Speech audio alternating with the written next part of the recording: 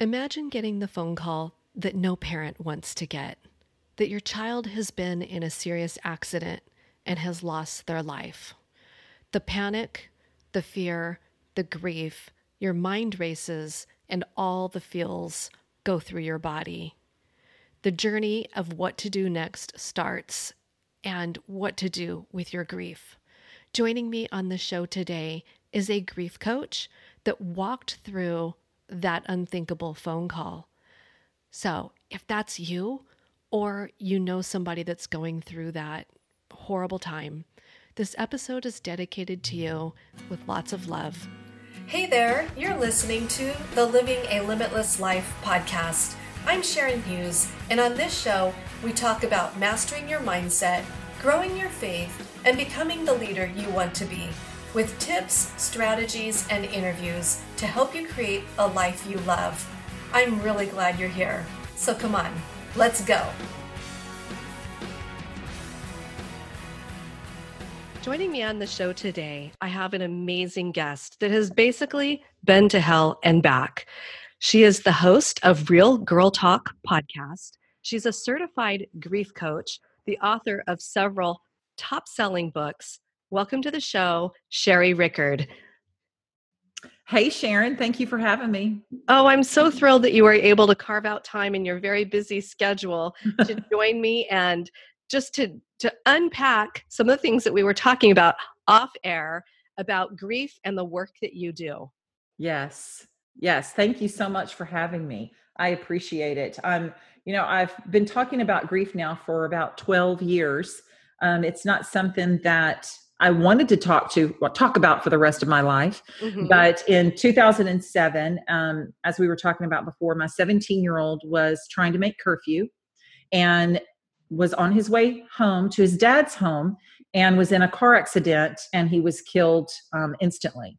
Mm. And I was 2,000 miles away from home in California on a business trip. And so it was basically a blackout from flying from LA to Memphis, which is where he was at the time, and going through the entire saying goodbye to Bryant, who was just a mother's dream, 4.2 grade point average, National Honor Society, most attractive of his senior class. And if you told him he was good looking, he'd turn 50 shades of red. You know, he just a heart of gold. He was a wonderful son. We had a very good relationship, and it was a struggle, Sharon. It was a struggle, but I had to face a situation of depression and destruction, or getting into the game and using that pain some way, somehow, to, number one, keep Bryant's memory alive, because that was really important to me, and also figure out how to heal from that. And so I let God show me a way, and that's where I am today and why I do what I do. Sherry, there's just no words for that. As a mother, and as so many in the audience has children, I don't even know how you pick up the pieces and move forward. And you do grief coaching. So how do you work with someone that's struggling with such tremendous heartbreak? What is step one after that scenario? Well, it depends on at what point or where are they in their grief. Okay. So one thing that I did not understand when I was going through my grief, and let me preface it by saying, when my son died, I did not know a parent that had lost a child. Mm-hmm. So I felt like I was alone on an island. And even though I had tremendous support and people around me, you have to remember those people knew Bryant, and they too were grieving the loss. So I didn't have anyone that I could just call up on the phone and say, hey, you don't know my son, and this is what happened. Try not to cry while I'm talking to you, because that doesn't help me. Yeah. And I am not one to burden anyone with my troubles. So I began journaling, and that's what I try to teach people. There are really three resources, okay, that I use. I'll tell you three resources that I always tell everyone to start with. First of all, it's prayer. Mm-hmm. And I know the last thing somebody wants to hear when they're going through complete adversity, pain, trauma, no matter what has happened to you, is you need to pray or read the Bible. Because I wasn't going to read the Bible. But for someone to give me something that had a prayer verse on it that related to my situation, that related to what I was going through, I was going to read it. And any little planting of a mustard seed can grow. So if you're putting affirmations out, quotes out, Bible verses out, you're praying. The third thing that I would say that you need to do is journal. And a lot of people don't like to write, but I'm telling you, once you just put your tears like ink onto paper and you get out all of your struggles, it's really kind of a release. And like I said, I wrote for 7 years before my first book, Wake Up Call: A Mother's Grief Journey, was ever published in 2014. And even while I was writing, it wasn't something that I intended to turn into a book at all. That's not what it was about.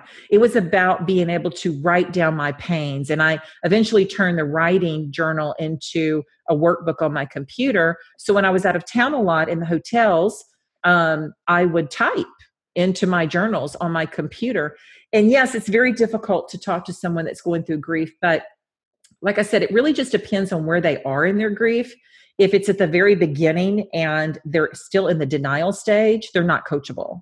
I mean, there's really nothing that I can coach you through if you're still denying the fact that it even happened, or it happened that way, or they're still struggling in that first stage of denial. If they're going through the anger stage, they're still not coachable. There's the only time that you're able to get anyone in any kind of coachable situation is if they're at the stage of depression or acceptance. But while they're in the denial, the anger, or the bargaining stage, it's not a time to coach. It's a time for them to grieve. Let them grieve. Let them go through the grieving. It's going to last forever. I say that I'm on a grief journey, but that doesn't mean that I wake up every morning and I cry. I will always be going through a grief journey because I buried my 17-year-old son, and any mother would understand that. Right. Right. I've heard people refer to situations in their life that had deep grief surrounding it, whether it was losing a loved one or it was a divorce, something traumatic. And they would say, well, shouldn't I be over it by now? Why is this still bothering me? Wow. What would you say to that? Yeah. So that's really good. I like that because I hear it all the time. So let's back up a little bit and talk about what grief actually is. Grief is 2 parts. So the first part of grief is the actual part of loss. The second part is the remaking of life. So when someone is to a point to where they say, this should not be bothering me, but it still is, they have not prepared for the second part. They are not prepping for the second part of remaking of their life. They're still living in part 1, which is the loss, and they haven't moved on to part 2. And the remaking of life depends on that person's circumstance. So for example, there is a particular couple that had lost a child to murder, and they had a memorial set up in their backyard where you could see it from their bedroom window. Now, at what point are you going to be able to go through the remaking of life when the first thing you see every morning as you wake up and look out your bedroom window are flowers and a memorial set up in the backyard for your daughter that was murdered? You'll never get to part 2. So my son was buried in Memphis, and I live in South Louisiana now. If I lived in Memphis, I would go to the gravesite every single day. I know that I would. So you have to set yourself apart to what is not going to allow you to go through part 2, which is the remaking of life. So what does that mean for you? Does it mean changing up the bedroom? Does it mean moving out of the house? I don't live in the same house that I did, but I also wouldn't let anyone touch anything of Bryant's for an entire year. Yeah. For 1 year. And that's what I recommend to anyone that I'm coaching is if you have a child that has passed away, you leave that room alone for an entire year. You don't make any rash decisions, because you can make some crazy decisions within a year because you're really not thinking through what you need to think through. Right. Now, when we talk about grief, we're also talking about divorce, Mm-hmm. because you can be married for 15, 20, 30 years and your Saturday mornings are forever changed. Your Christmases are forever changed. Everything is different after a divorce, especially if you have children, right? Right. So you can also talk about bankruptcy and your identity loss, and you can talk about losing your business, or just a financial ruin. This is all a grief. Mm-hmm. It's not just the loss of a loved one. Granted, losing a child, I would argue to say, is the worst pain in the world. Mm-hmm. But for someone that's not a mom, Yeah. the worst pain in the world for them may be losing their mother, Mm-hmm. or losing their spouse, or Right. losing their sister or their brother. So I was not certified in grief. I've been in the medical industry for, I've lost count, over 25 years. And at the time, I had just landed a job in the corporate world. I had been nursing in ICU for many years, 12-hour shifts. And I had landed a corporate job in April. And I was training, like I said, in California for that job when my son died in July of the same year. So it was only a few months into that corporate job that Bryant was killed in his car accident. And, I had put many tags on many toes in ICU, and I had put many bodies in bags. And one thing that I always did is I prayed over my patients when they passed away. And I was always the best support that I possibly could be as a nurse to any family members. But I never really understood the depths of grief and pain until Bryant died. Yeah. And I think God took me out of bedside nursing and put me into this corporate job because I did not need to be taking care of a patient that died after my son had died. That was not the best situation for me, is to deal with the deceased body. What I was being prepped for is being able to care for those that are left behind. Wow. And that's what I'm here for. And I don't do a lot of coaching, Sharon. Like I was telling you before we got on, I only take on 5 one-on-one coaching clients a month, because we go into really deep, we pull up some deep issues, and it's not just grief. I've had clients on helping them develop confidence and self-awareness, depression. I don't take on all clients. I do a 20-minute discovery call before to make sure that we are a match. I have, and I will turn down clients because it's just not a good match. I'm probably not the best counsel or coach for them, and I will refer them to someone else. So it just really depends on where you are. But one thing that I always am is I'm there for any mom that has lost a child. I will always be a coach to a mom that's lost a child. Wow. What a story. Yeah. As you were talking about being an ICU nurse, and gosh, it's just like, it's so hard for me to even talk about this. And I have not went through what you have, but you don't want anyone to go through that. But my daughter's in nursing school, and I just thought about what we talked about before we went on the air about how you want to bring a program so that nurses get more education around the grief. And what's really interesting is I was 16 and I worked in a nursing home. I had lied to get the job. Like back then, they didn't check your ID to make sure how old you were. And I had said I was 18, and because I joined this little nursing home because they had a nursing program. Yeah. And a patient died, and I quit. I wasn't prepared. Of course, not at 16, but even if I was 18 or 20, I probably would not have been prepared for that. Right.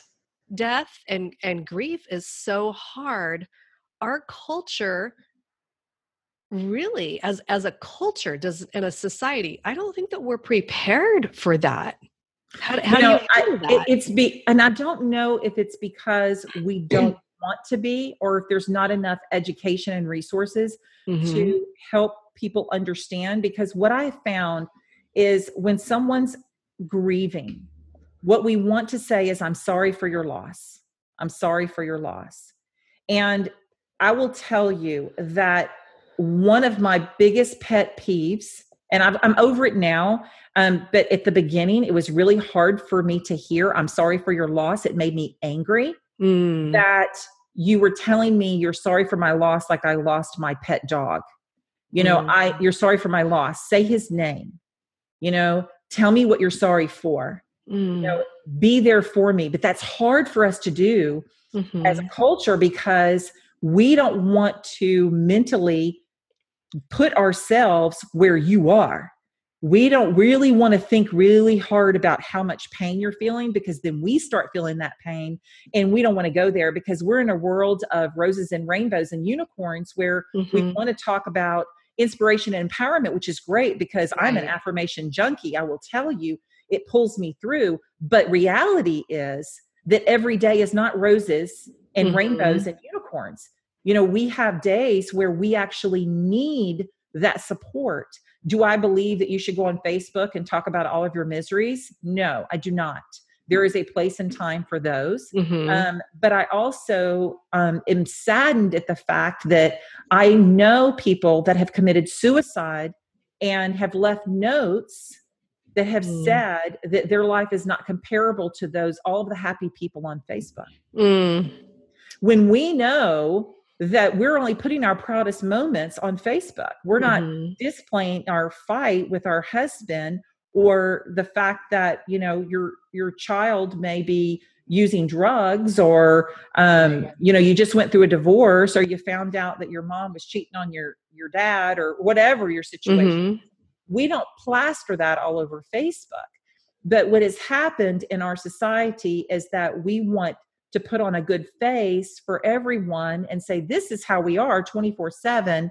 And then we have those people that are really real and authentic looking at that saying, wow, I live in misery compared to all of the people, all of my Facebook friends, which is actuality is just not true. It's just not reality mhm. you know It's and, true. I'm not saying that that's a bad thing. You should be able to I'll post my granddaughter and her birthday parties and all of that great stuff, but the reality is everyone suffers. Mhm. Everyone at some point has grieved. It is a universal emotion. We have Yeah. all grieved over something. So Mhm. why do we ignore or we pass by those that are hurting so bad because we're trying to protect our hearts and our day because we want to stay positive? Right. Yeah. Yeah. I've seen that shift too, that exactly what you just said. We're starting to walk right past those that are injured and Right. broken because we want to stay high vibe. I keep saying high It, vibes only.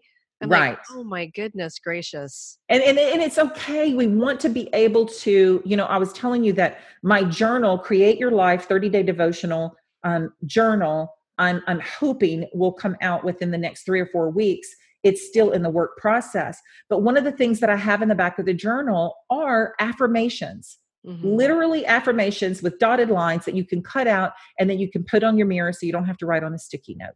And Yeah. I wanted to be able to do that because I truly believe that when you are just like the person looking out the window at their daughter's memorial, and that is what they're looking at every day. On the flip side, if you are looking at scripture and positive affirmations and you're listening to positive inspirational podcast or you're listening to Joyce Meyer or Joel Osteen or whoever you want to listen to preach the word of God, then that is positive in. I'm Mhm. waking up in the morning and the first thing that I do is I reach for my daily devotion. Mhm. That is the first thing that I put into my brain Right. before caffeine is Mhm. my daily devotion. Well, let's back up. My dog goes out first, then it's the daily devotion. Lucy runs the show. And so that is the first thing that I want to put in. And if you get into a routine, and your morning routines are just as important as your night routines. If you get into a morning routine where you have positive in, my mom always says garbage in, garbage out. Right. And when I was growing up, and it is so true. Nowadays, we have so much on the television, the news and the politics and just the junk that is just regurgitated over and over. And that's what and the reality TV has just gotten out of hand. Mm-hmm. If we take a step back from that and we truly want to better ourselves and we want to set ourselves up in a higher vibe, as you say, or on a next level thinking, we have to be able to really truly set our mindset to positive vibrations, positive in, so positive out, first thing every morning and before you go to sleep. And maintain that kind of mindset. I look at it like if you don't fill your vessel, you can't pour into others. Of course not. Right. Right. Just like hurt people. Exactly. Right. So if you're hurting and you're the kind of person that your anger, you lash out when you're hurting, then you're going to hurt someone else. Well, then that person that you just hurt is now hurting because of you. And so they're angry and they're hurt. And who are they going to lash out? Their kids that walk in off the bus at 3:00, and it all trickles back down to maybe the third or fourth person that hurt them. Right. And I was at McDonald's the other day going through a drive-thru. Oh, I just told on myself, and my nutritional coach is probably listening. But I was going through McDonald's, and the person in front of me, I heard the cashier tell him that the lady in front of him had bought his meal, and I was like, "Dadgummit, I should have been one more car up. I would have had my." But and he was just sitting there, and she had to repeat it 3 times because he was like, "What? She just bought my meal?" And I could hear all this because my window was down, right? And he was like, "That is so awesome." And I could hear him get it really excited. And I thought, what is he going to do now? She just filled him with excitement. That's probably never happened to him before. He's filled. His happy tank and joyful tank is filled at that moment. So what is he going to pour out to the next person that he encounters?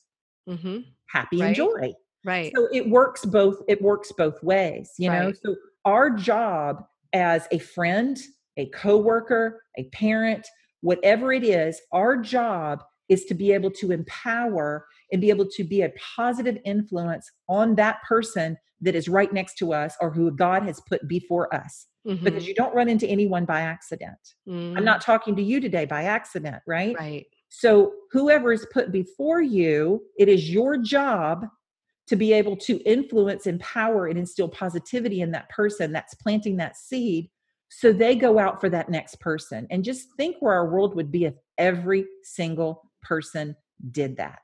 Oh, the domino effect. We could change things overnight, literally. We could rock the world. Could rock the world. So this is so good. This is so good. But misery, in reality, misery loves company a lot of times. So I have found that we were talking about this in my speaking, that some of the moms that I have spoken to, they identify with their grief. Right. Women that are hurting from their husband that packed the bags and walked out the door for the 30-something-year-old girl or the 20-something-year-old girl, they identify with that grief. Right. So they want to stay right where they are because they don't know where to go from there. They're not in part 2 of remaking of life. And some of them don't want to be. They're still grieving. They're still grieving. And when you say, I should be over this by now, there's no time clock on grief. Whatever you're grieving from, whatever it is, there is no time clock. Now, there is complicated grief. And a complicated grief would be years down the road when the mom is still living in a room that looks like a shrine of her child. Okay. Right. Now we're in complicated grief. My family came to me after a year and said, Sherry, we don't want to look at pictures of Bryant every wall in the house. This hurts us. It makes you feel good, but it hurts everyone else in the house. Can we take down the shrine? Wow. And it was hard for me. That was really hard for me because how dare you not want to look at my son every single time you turn a corner? And how ridiculous for me to think that, because of course they don't. So what I did is I took my pictures and I brought them into my office, and I had my office shrine. And then from Mm. there it decreased. I left his senior picture up, and then I have a baseball picture, and I have little pictures here and there. And in my office, I can look straight across on the wall, and my son's senior picture is in a big, I don't know what that is. It's like a 13 by 15 or 16 picture, but it's in the hall and it always goes in a hall space, whatever house we're in, because he looks over us. And that everyone could agree on that. Oh, that's beautiful. And so that's where we are. And I have my pictures. I mean, I don't know if you can see Bryant. Mm-hmm. Your listeners can't, but you can see my Bryant in his I baseball outfit right there. And then I have his senior picture, and a couple of pictures. He's by my bed, but my house is no longer a shrine. Yeah. And it's because it's not in my best interest. Mm-hmm. It's not in the best interest of everyone in the house. And this is not how my son would want me to live. Right. But I think that what you're describing is the normal process of grief. It's just hold that person that I lost as close as I can and as tightly as I can for this time, for this season. And you can. There's so many. I mean, I have blog posts on my website, and I of course I have the podcast, and I try to always put out information on how you can keep your loved one close to you. I have so many ideas there's a blog. I think the blog post is still up on my website.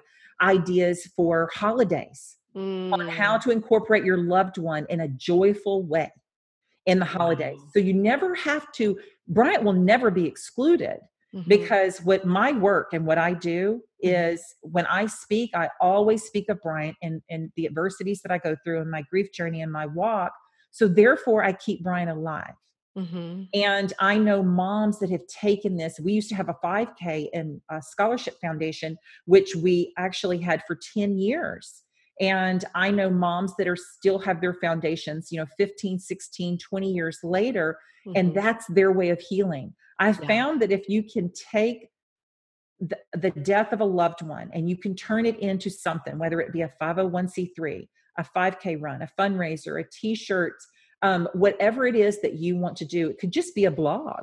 Where you're doing writing, or whatever it is that you want to do. Or it could just be a small group in church where you go out and help people that have lost mothers. Maybe you lost your mom and you want to help others heal from that loss. If you can take that pain and turn that into a healing for someone else, you'll always keep them close to you. Yeah. Because because it's your purpose. We're all born on purpose for a purpose.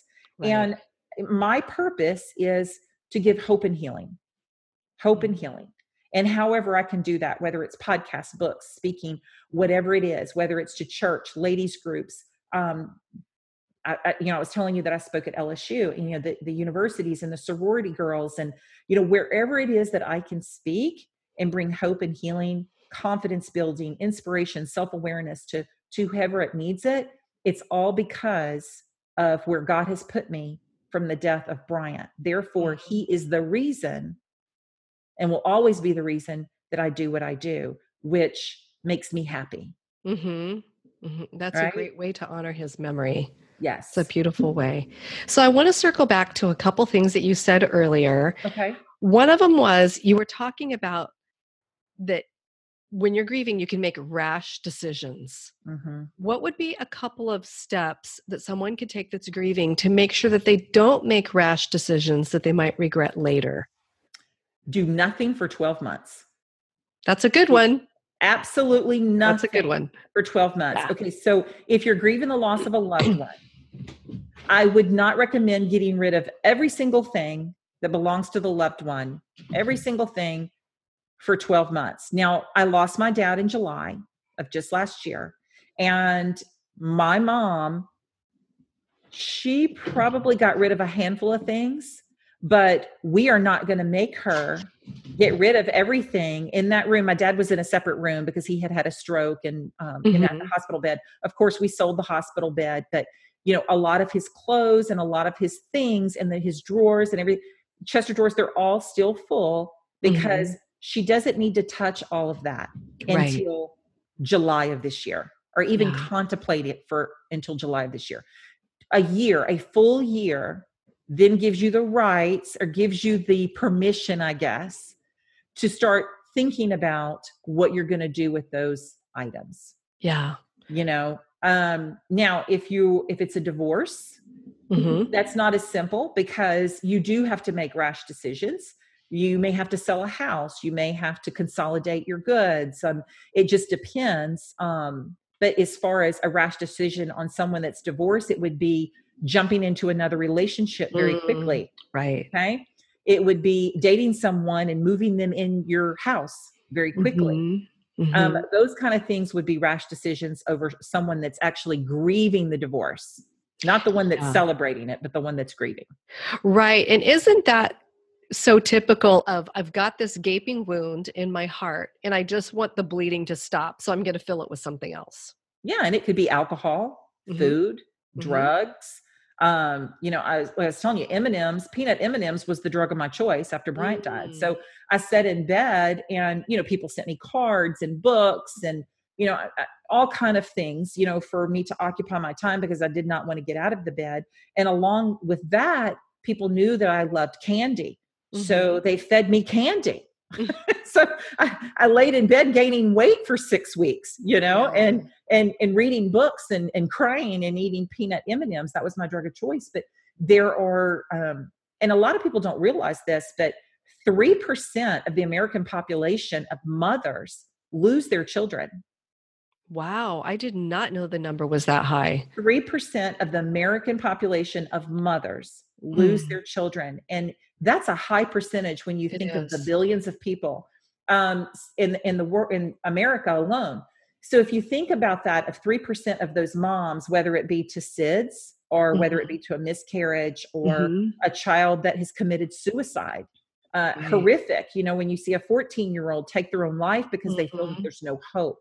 Right. Whether it's, drug overdose, drugs have taken over our society and kids are using them to drown their pains because they're suffering in school, because they're being bullied, or, they're not fitting in. They don't feel accepted, or they think everybody's life is great on Facebook, but theirs. Right. Those kind of things. So, we always are looking for something to fill that void. And what we're missing, what everyone is missing, is the fact that God is waiting to fill that void for us. We just don't want to reach out. We don't want to reach out because we want to stay in that grief.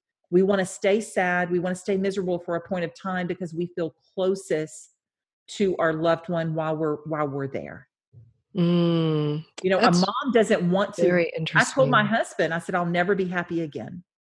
I told him that for years. I'll never be happy again, because I didn't feel like I was a good mom if I was happy again. How could I be happy again and bury Bryant? I would be a horrible mother. And that was my mindset. Right. Yeah. I can see that. I can really see that. And a lot of moms are like that still. They'll go years and they'll say, I'll never be happy. Of course you can be happy. It's a choice, but it's not normal. It's your new normal. So is the mindset then, if I move on and I'm happy, that somehow they think that I am selling out isn't the right word, but selling out that person that's gone. Like I'm moving on without them, and that's wrong. I can't do that to them. Well, and it is a mindset, because in actuality, Sharon, when you wake up the next day and they're not here, you've actually moved on without them. When you woke up the next morning and they weren't there, you moved on with the next day. I think it's more of the words move on. So I don't use the words move on. I use that I'm growing and I'm learning and and I actually learned how to live with it. I'll never move on. I'm just living and learning how to live and have joy and happiness, and still surrounding Bryant around me. Bryant is always around me. Bryant is so proud of me, and I feel it because I'm connected to God. Yeah. And I know Bryant's in heaven. So why would I not want to talk to God and say, hey, give Bryant a kiss for me tonight? Why would I not want to do that? When I'm in the Word and I'm reading God's Word, and I'm talking about Jesus Christ being my Lord and Savior, Bryant's proud of me because he's standing right there. And when you have that connection and you have that relationship with Jesus, then you feel connected to your loved one who is right there. So I feel like he's proud of me. You know, when I am speaking or I'm on a TV show or whatever I'm doing, I feel like he's going, oh, that's good, Mom. That's good. When God is saying, very good, you know, that you're a good servant, I feel like Bryant's saying, that's great, Mom. I'm so proud of you, Mom. And I have to keep that mindset that Bryant is proud of me. He would not want me crying. Right. He also wouldn't want me eating all those M&Ms because he was an athlete and, you know, he was in great shape and he would get on to me with my bad eating habits. But I know that he's proud of what I'm doing and I have to keep that and instill that in my brain or I will crumble. Right. I will crumble. Yeah. Yeah. You have to. You have to. So another thing that you just touched on a little bit earlier was about finding support. Where can somebody go to find support so they can learn to live with it and what the new normal is? So in order to be able to have your new normal, you know, I truly believe in therapy, but I'm going to tell you a little bit about therapy, and the therapist out there may get mad at me for this, but I went through 4 therapists and I didn't like any of them. And I'll tell you why. Because as a mother that's lost a child, I don't need a therapist to tell me how to grow and move and heal through that if they're a mother and they've never lost a child. Yeah. Because you're talking to me from your school books and your education, not from your experience. So first thing I tell people that are actually grieving the loss of a loved one, because remember there's different forms of grief. But if you are suffering the grief of a loved one, whether it be a child, a mom, you know, a sibling, I believe that you should go to a therapist that has experience as well as education with that particular loss. That might be hard to find, but they're there. I went on and got my certification in grief coaching only because I had the experience, but not the education. Like I said, the nursing field does not prepare us for the grief and how to handle grief in the hospital like we should. And hopefully one day that will change. So even with a medical background, I did not have the education that I needed. So going to speaking events and having people come to me and saying, oh, I lost my dad. And at the time, my dad was great. I thought, I don't know how to talk to this person. Right. You know, I can talk all day long about the death of a child, but you're coming at me with something I don't know. So when I started studying, I went to an online program that was only for nurses and doctors and got my certification that way. And I learned then that grief was in so many different parts, whether it be divorce or your identity. That's when I started realizing, oh my gosh, you know, even though I'd been through a divorce, I didn't realize that that was all part of grieving. Right. And so I learned the loss of the mom, the loss of the dad and the siblings. And I learned that. So I have the experience and the education. So first off, do your homework, see what their experience is with grief, not just education. And secondly, I would recommend if you've lost a child, or if you are a grandparent that's lost a grandchild, you can go to a group that's called Compassionate Friends. Compassionate Friends has about 600 and 650 different chapters all over the country. And if you go to compassionatefriends.com, you can go there and put in your zip code or your city, find out when they're meeting. They all meet once a month on different days of the weeks and different times. So it would just depend on, you know, where you live in the US in order to find out where your Compassionate Friend group meets. Now, we'll tell you that it's not a religious organization, but it's not a non-religious organization. In other words, they're there to be a support of grief.